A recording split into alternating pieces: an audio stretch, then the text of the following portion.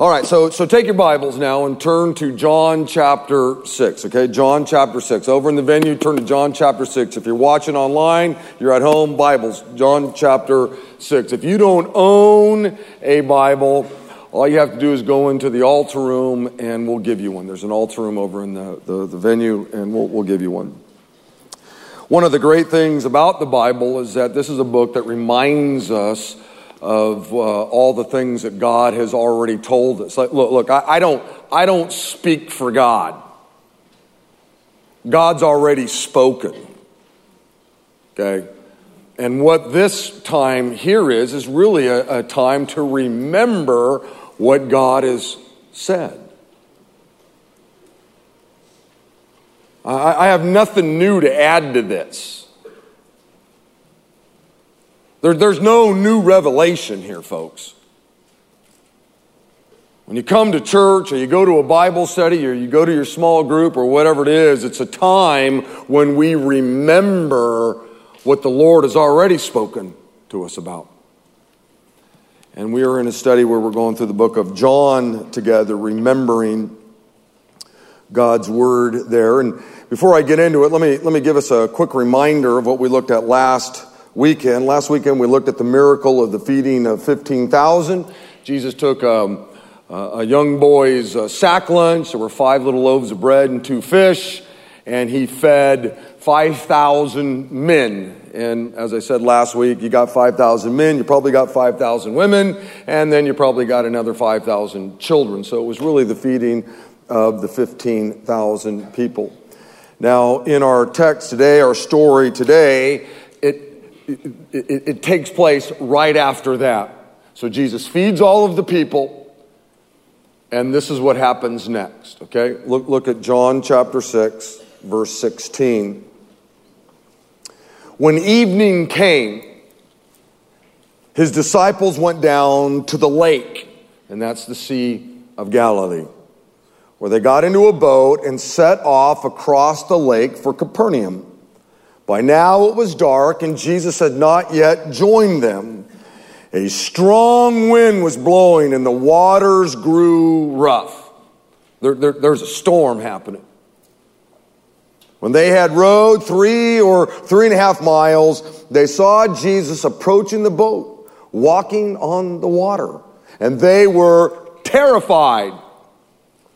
But Jesus said to them, "It is I. Don't be afraid." And they were willing to take him into the boat, and immediately the boat reached the shore where they were headed. So what do we learn in these 6 verses right here? Why did God have John remember this moment in history? John writes his gospel decades after this took place. Jesus has promised the guys, listen, I'm going to bring back to your remembrance everything that I want you to write. Why did God choose this story? Remember what Paul said in 2 Timothy chapter 3? He said, all scripture, which obviously includes the story that I just read, right, is inspired by God, and it's useful to teach us what is true and to make us realize what is wrong in our lives. It corrects us when we're wrong and teaches us to do what is right. God uses it. God uses the Word. God uses those 6 verses that we just read to prepare and equip His people to do every good work. So what do these 6 verses teach us? What can we learn from this story? Well, it teaches us a lot of things, but I'm going to give you just a few big ones, okay? Number 1, the story teaches us about obedience to God and His Word. That's the first thing. In other words, it was the will of God that these disciples get into the boat and head out into the middle of the lake, and they did it. In Mark's account of this story, he gives us a little bit more detail. It says this in Mark chapter 6. Immediately after this, immediately after he feeds the 5,000, Jesus insisted that his disciples get back into the boat and head across the lake to Bethsaida. Jesus insisted A lot of your Bibles, you're reading it right now, use the word made. Jesus made the disciples get into the boat. In other words, this wasn't the disciples' idea. They had just watched Jesus feed 15,000 people with a sack lunch. I have no doubt that they wanted to hang out with Jesus. They didn't want to go anywhere. They wanted to be with him. There's no way they went, wow, that was amazing. You just, fed 15,000 people with a sack lunch. Hey guys, let's get out of here. Come on, let's go. No way. They wanted to hang out. They wanted to be around the man. It was Jesus who insisted, guys, I know you want to hang out with me, but I want you to get in that boat. Guys, I'm making you get in. I know you want to be with me, but that's not my will. My will is you get into that boat and you row out in the middle of the sea. Now this may seem like a minor point, but it's not. You see, we need to be like these men. They were obedient. Jesus told them to do something, and they did it. They followed his instructions. Jesus said this in Matthew chapter 28. He said, Jesus came and told his disciples, I've been given all authority in heaven and on earth. Therefore, because I got all authority, I want you to go and make disciples of all the nations. I want you to baptize these new disciples in the name of the Father and the Son and the Holy Spirit. And then I want you to teach these new disciples to obey all the commands I have given you. It's not simply enough to hear the Word of God taught. God wants you to actually do it or live it out or be obedient. Jesus says, guys, you're going to go and you're going to teach people to obey all that I have taught you. I found this verse in Jeremiah that I think really captures the heart of a lot of people, unfortunately, that come to church and they claim to know the Lord and they claim to love his word. Jeremiah 6 says, this is what the Lord says. Stand at the crossroads and look. Ask for the ancient paths. Ask where the good way is and then walk in it. In other words, do it. And you will find rest for your souls. But you said, we will not walk in it.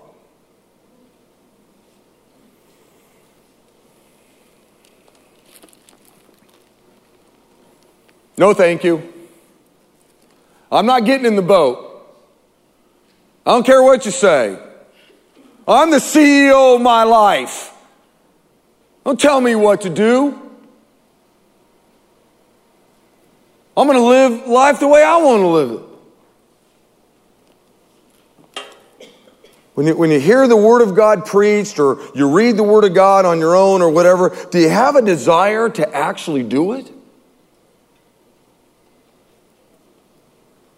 There's a great story found in 1 Samuel chapter 15 about the importance of obedience, and I'm going to read the whole thing. Most of us know the story. Some of you don't, but it's really a weighty story.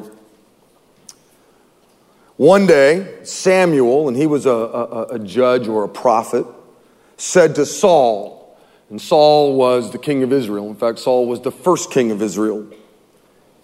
It was the Lord who told me to anoint you as king of his people Israel. Now listen to the message from the Lord.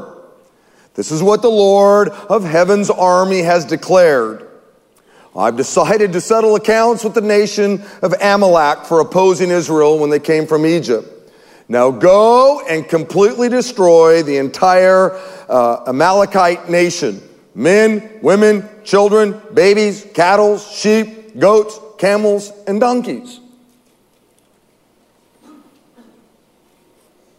If you got a half a cell working, God was crystal clear, right? If you got one of these in your hand, God's crystal clear. His will, isn't hidden in a cave somewhere or under a bush. He makes things pretty clear. And here he makes it pretty clear. So Saul mobilized his army at Telam, where there were 200,000 soldiers from Israel and 10,000 men from Judah. Then Saul and the army went to the town of the Amalekites and lay in wait in the valley. So far, so good. Saul sent this warning to the Kenites: move away from where the Amalekites live, or you will die with them. For you showed kindness to all the people of Israel when they came up from Egypt. So the Kenites packed up and they left. Or the Canaanites, however you want to say it. Then Saul slaughtered the Amalekites from Haval all the way to Shur, east of Egypt.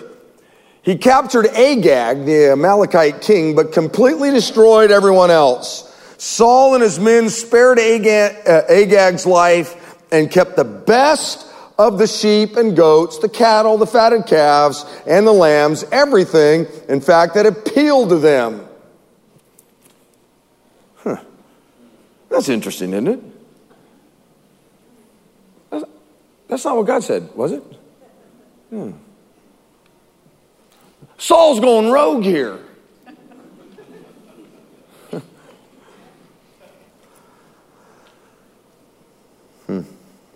They destroyed only what was worthless or of poor quality. Verse 10 says, Then the Lord said to Samuel,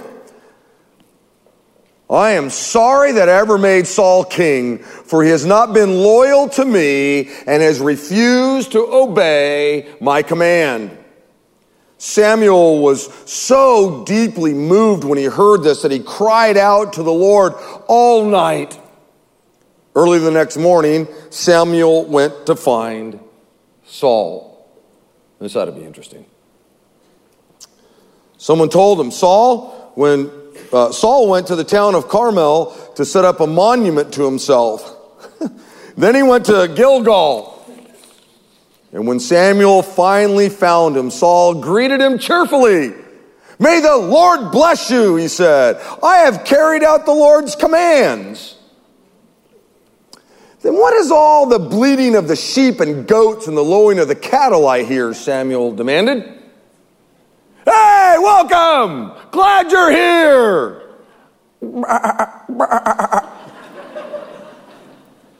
Hey, what's that? Saul? What's all that noise I'm hearing?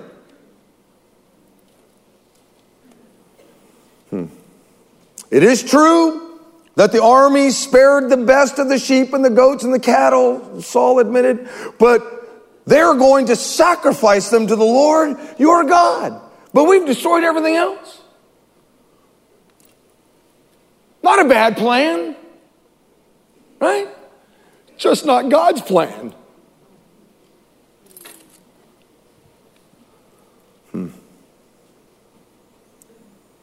Then Samuel said to Saul, stop. Listen to what the Lord told me last night. Well, what did he tell you? And Samuel told him, although you may think little of yourself, are you not the leader of the tribes of Israel? The Lord has anointed you king of Israel. And the Lord sent you on a mission and told you, go and completely destroy the sinners, the Amalekites, until they're all dead. Why haven't you obeyed the Lord? Why did you rush for the plunder and do what was evil in the Lord's sight? You see, anytime you disobey God, it's evil.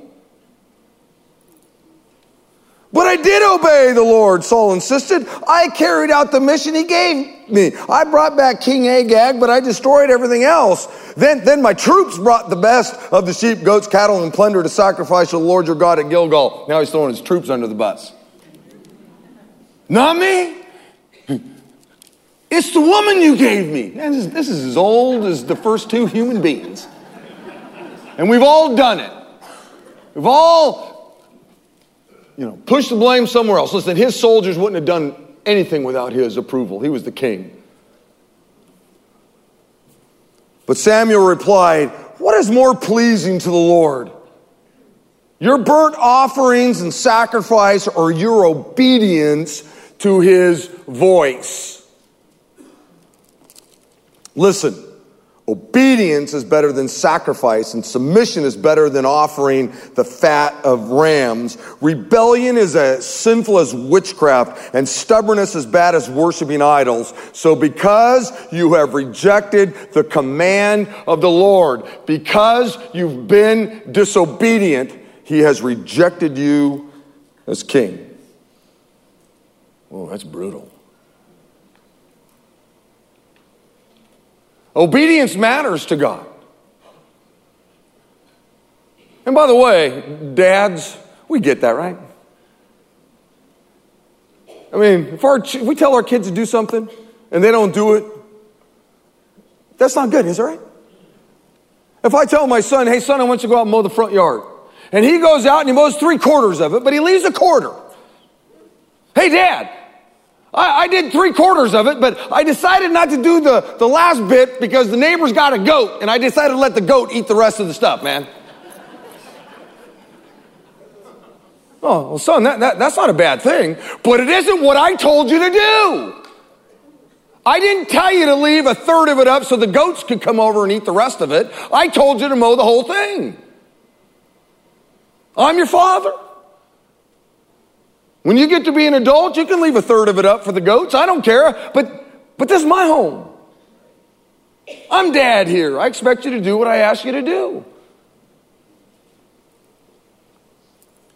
I think you could put it this way. I've kind of rewrote maybe how it ends here, how this story ends. What is more pleasing to the Lord? Reading the Word? Meditating on the Word, memorizing the Word, or your obedience to actually living out the Word? Obedience is better than reading or meditating or memorizing. Look, I'm not saying that it isn't good to read or memorize or meditate on the Word. I'm not saying that. But what's important is that when you hear God's commands, that you actually go out and live it. That you don't go, well, here's the deal. That right there I don't really like all that much, so I'm going to blow that one off.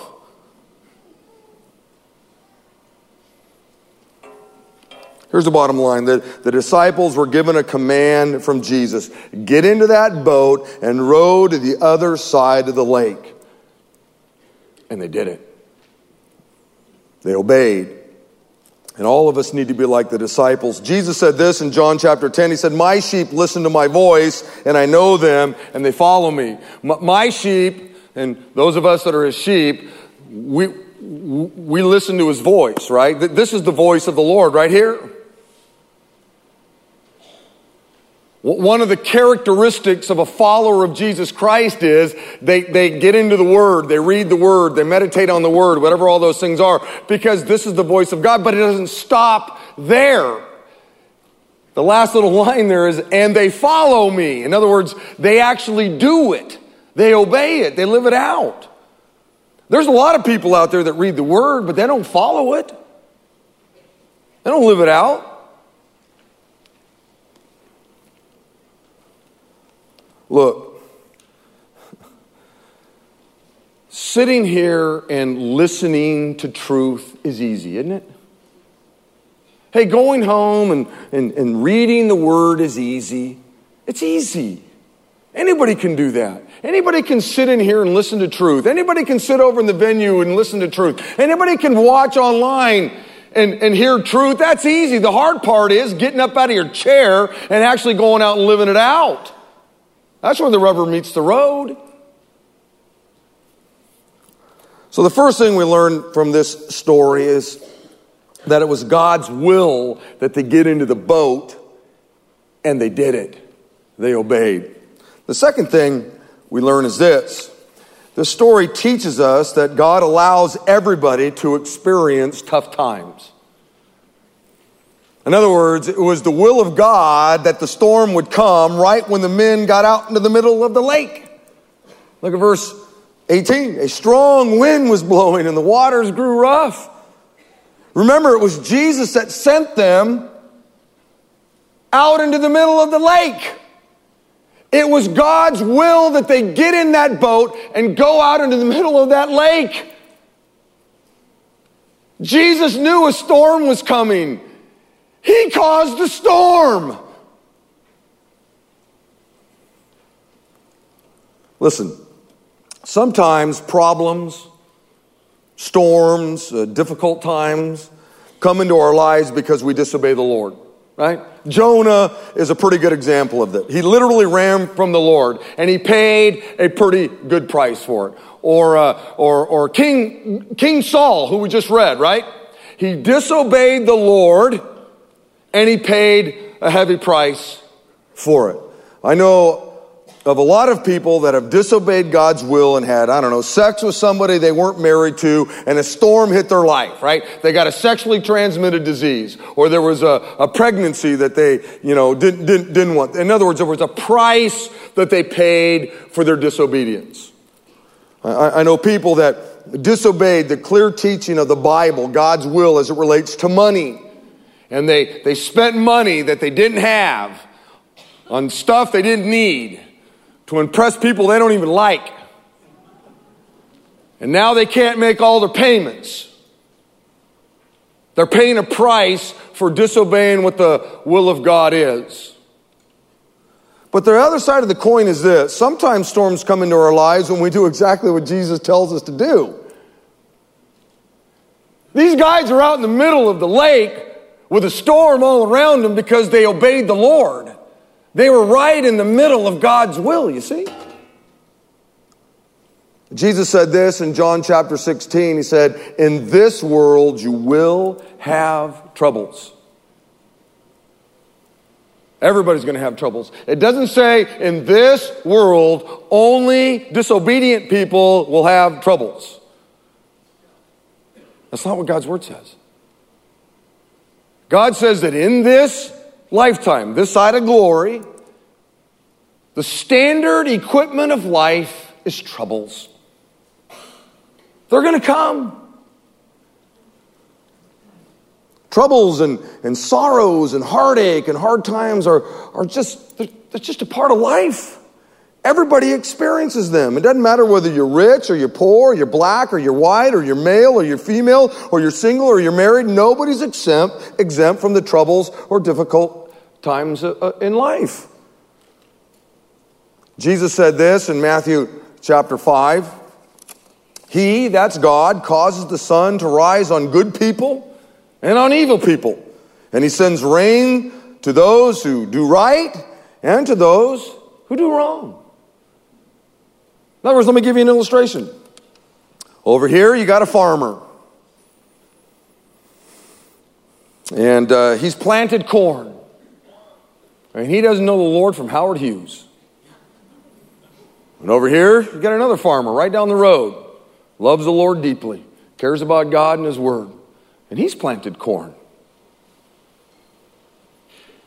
And God allows that big red ball to come up every day and heat those fields.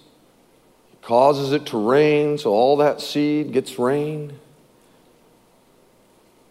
They're both enjoying all these common graces of God, and now their crops are growing. This guy over here doesn't love Jesus. He hates the church, man. He uses God's name in vain. This guy over here loves the Lord deeply, committed to the church, serves in the church, and here's their corn growing. All because of God. And then, all of a sudden, this guy down here, a bunch of locusts come into his corn, and the locusts wipe him out. And this guy over here, his corn grew, chopped it down, went to market, he made a fortune. Happens all the time. Some of you that are farmers in here, it's happened to you, right? Pagan down the road, made a fortune this year, and for whatever reason, your trees didn't, the cherries bumped into each other, and you got nothing, right?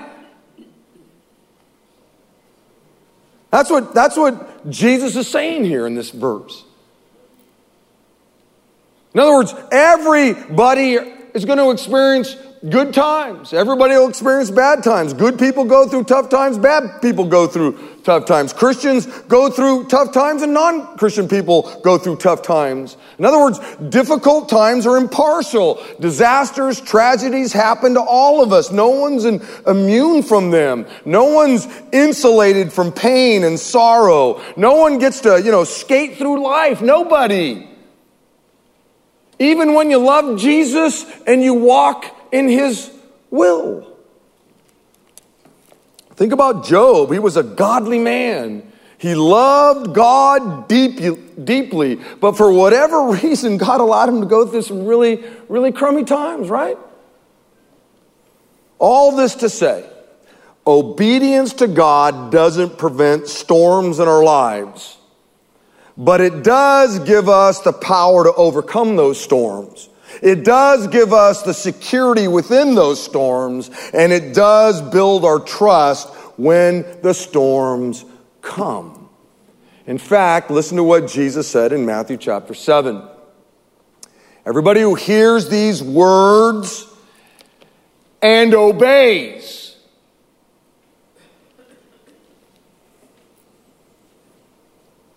is like a wise man who built his house on a rock. It rained hard, man. The storms are coming. The floods came and the winds blew and hit that house, but it did not fall. Oh, there were some shingles that came loose, and the front door is on one hinge now, and a window got blown out. You go through a storm, there's some stuff happens, but it's still there because the person heard the word and obeyed it. He goes on and says, everyone who hears my words and does not obey them is like a foolish man who built his house on the sand. It rained hard, the floods came, and the winds blew and hit that house, and it fell with a big crash. What a great illustration, right? I mean, we all get that. You got two people who built a house. One person built their house on simply hearing the word. They had a Bible. It was sitting on their coffee table. They may have even come to church. They might have gone to a small group. They might have memorized all kinds of stuff. But they didn't live it out. They didn't obey it. And this guy over here, he built the house too. He heard the word, memorized it, but the key was he did it. He built it. Both homes experienced troubles. Both homes went through storms. One house survived, and that was the obedient house, if you will. So it was God's will for the men to get into the boat, and it was His will for them to experience a storm. But something really great happens in the story. It's the third point. The story teaches us that Jesus is always near when you go through a storm. Okay, in other words, Jesus actually meets you in the middle of the storms. Look at verse 16. When evening came, His disciples went to the lake, where they got into a boat and set off across the lake for Capernaum. By now it was dark, and Jesus had not yet joined them. A strong wind was blowing, and the waters grew rough. When they had rowed about 3.5 miles, they saw Jesus approaching the boat. Jesus is right there. He's right in the middle of the storm. He sent the guys out. It was His will. You get out there, guys. The storm comes. They're right in the middle of the God's will, and here He is. Here's Jesus now, right in the middle of the storm. And they were terrified, it says. Listen to what King David said. See if anybody can relate. He said, "Save me, O God, for the waters have come up to my neck. I sink in the miry depths where there's no foothold. I've come into the deep waters. The floods engulf me. I'm worn out calling for help. My throat is parched. My eyes fail looking for my God." Anybody ever felt like that? Have you ever felt like you were going under for the last time? This is exactly, I think, how the disciples felt. Man, they're going under. This is a bad storm. They were scared. love the thought here. My throat is parched, King David said. In other words, man, I've been crying out for so long. My throat's not even working anymore. You ever got to that point where the storms have gotten to the point where you can't even cry anymore, or you try, but just nothing's coming out. No tears.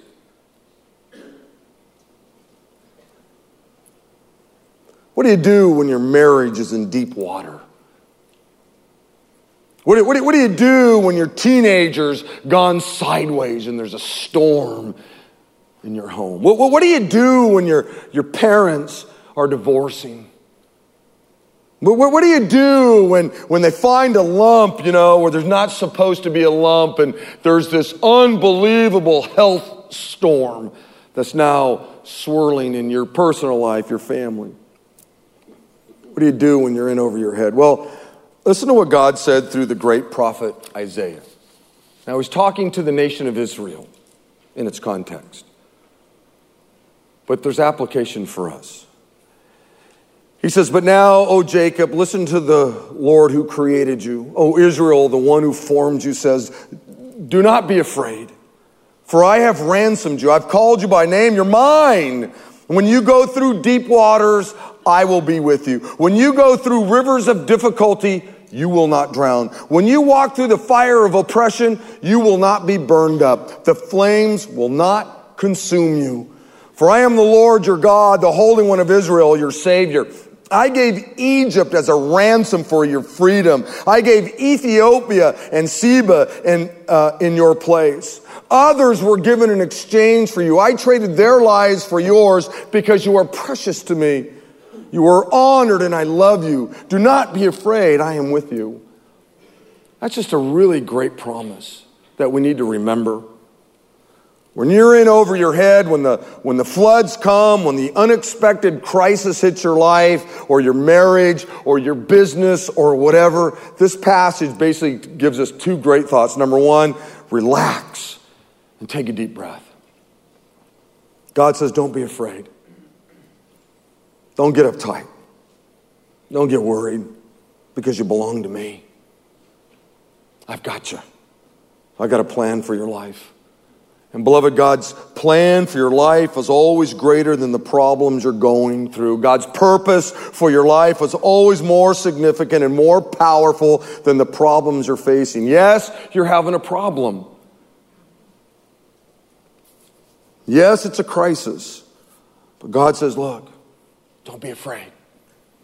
Just relax. Don't be afraid.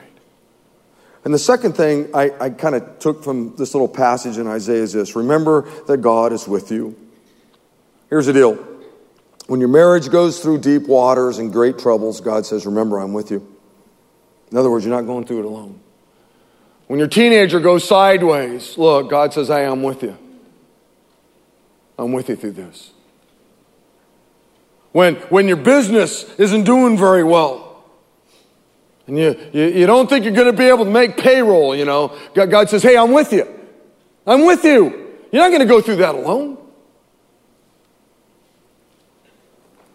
When the doctor on Friday says, hey, listen, we got this lump, but I can't tell you what it is for another week. Got to come back. Well, we can put a guy on the moon. We got a car on the moon. A doctor can't say, look, got a lump, let me tell you what it is right now. No, that's not how they do it. Hey, you got a lump. Come back next week and we'll tell you what's going on. What? I talked with a woman last night. On Friday, got the news. There's a lump. Come back next week. We'll tell you what it is. So guess what? Here's a storm. What? And they're a young couple. She's married. Hey, God's with you in this thing. You're not alone. Yes, you got your husband, praise God, been married about a year. Thank God for him. But guess what? He's on the boat with you. He's nervous too. The Lord is with both of you. Don't forget that.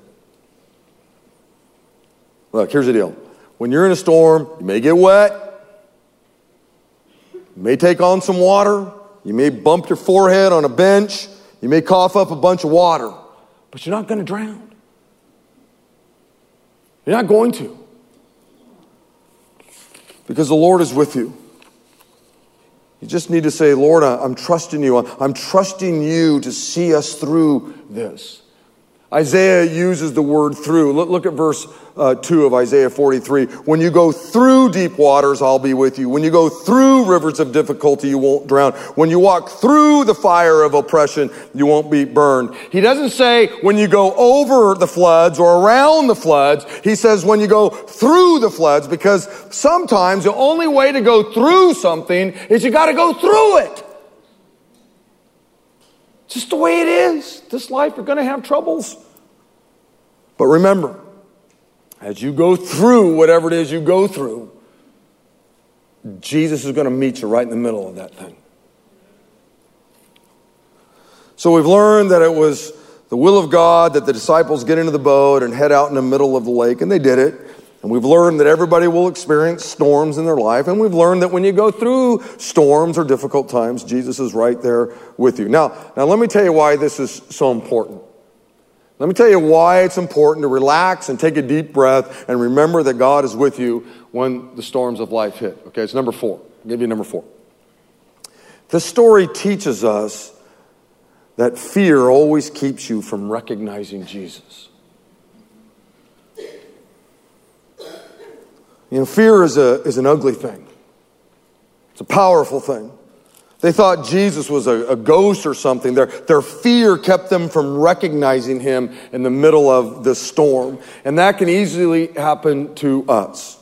There have been many times in my own personal life, even as a pastor, where I've been in a storm. The stuff is happening. And you know what? I was just afraid. And whenever I get afraid, I forget that the Lord is with me. It's weird what fear does. All of a sudden, all you do is start focusing in on whatever's happening in your life. You're focusing in on the waves and the stuff because you're afraid. I can't tell you how many times I've had people come to me when they're in the middle of a storm.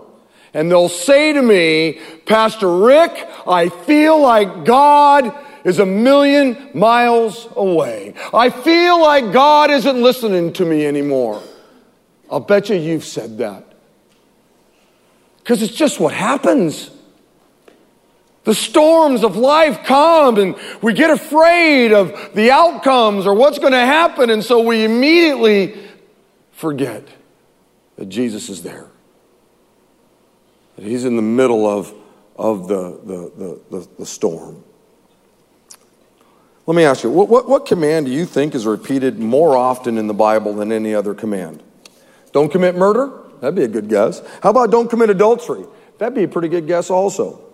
But Jesus said to them, it is I, do not be afraid. That's it. That's the number one command in Scripture. You read it over and over and over again. Don't be afraid. Don't be afraid. Literally, that phrase is sprinkled throughout the Bible. And the reason why you find it everywhere is because God knows us. He knows that in this life we're going to have troubles. In this life, you know what? We could be right in the middle of God's will and we're going to experience troubles in our lives. And when that happens, we're going to get afraid. And God says, listen, don't be afraid. Don't be afraid. Don't you be afraid. I'm with you. You're not going through this alone. In Daniel chapter 3, we're told the story of these 3 young men that were sentenced to die by being bound up and thrown into a really hot furnace. Shadrach, Meshach, and Abednego. Some of you know the story. It says this in verse 24. But suddenly Nebuchadnezzar, he was the king, jumped up. Okay, they've got the 3 guys and they've thrown them into the fire. Okay. Nebuchadnezzar jumped up in amazement and exclaimed to his advisors, hey, didn't we tie up 3 men and throw them into the furnace? It's kind of a rhetorical question. It was Shadrach, right? Meshach and Abednego, right? Yeah. Got those guys tied up. We threw them in the fire, right? Yeah. There was 3. Yeah. Yes, Your Majesty, we certainly did. They replied, "Look," Nebuchadnezzar shouted, "I see 4 men. There are 4 men in that storm. There are 4 men in that fire. There are 4 men in that difficult situation. Unbound, walking around in the fire unharmed." And by the way, the 4th guy looks like a god. Doesn't look like Shadrach, Meshach, or Abednego. I got the feeling when those guys are all tied up and they're being thrown into the fire, God said, "Don't be afraid, Shadrach, Meshach, Abednego. You don't have to be afraid. Don't be afraid. Yeah, it looks hot. Woo, it's going to be hot. Well, I'm going to blow your minds because I'm in the middle of it." Whoop. Next thing you know, they're all in there walking around, "Hey, what's happening?" And everybody's looking in going, What?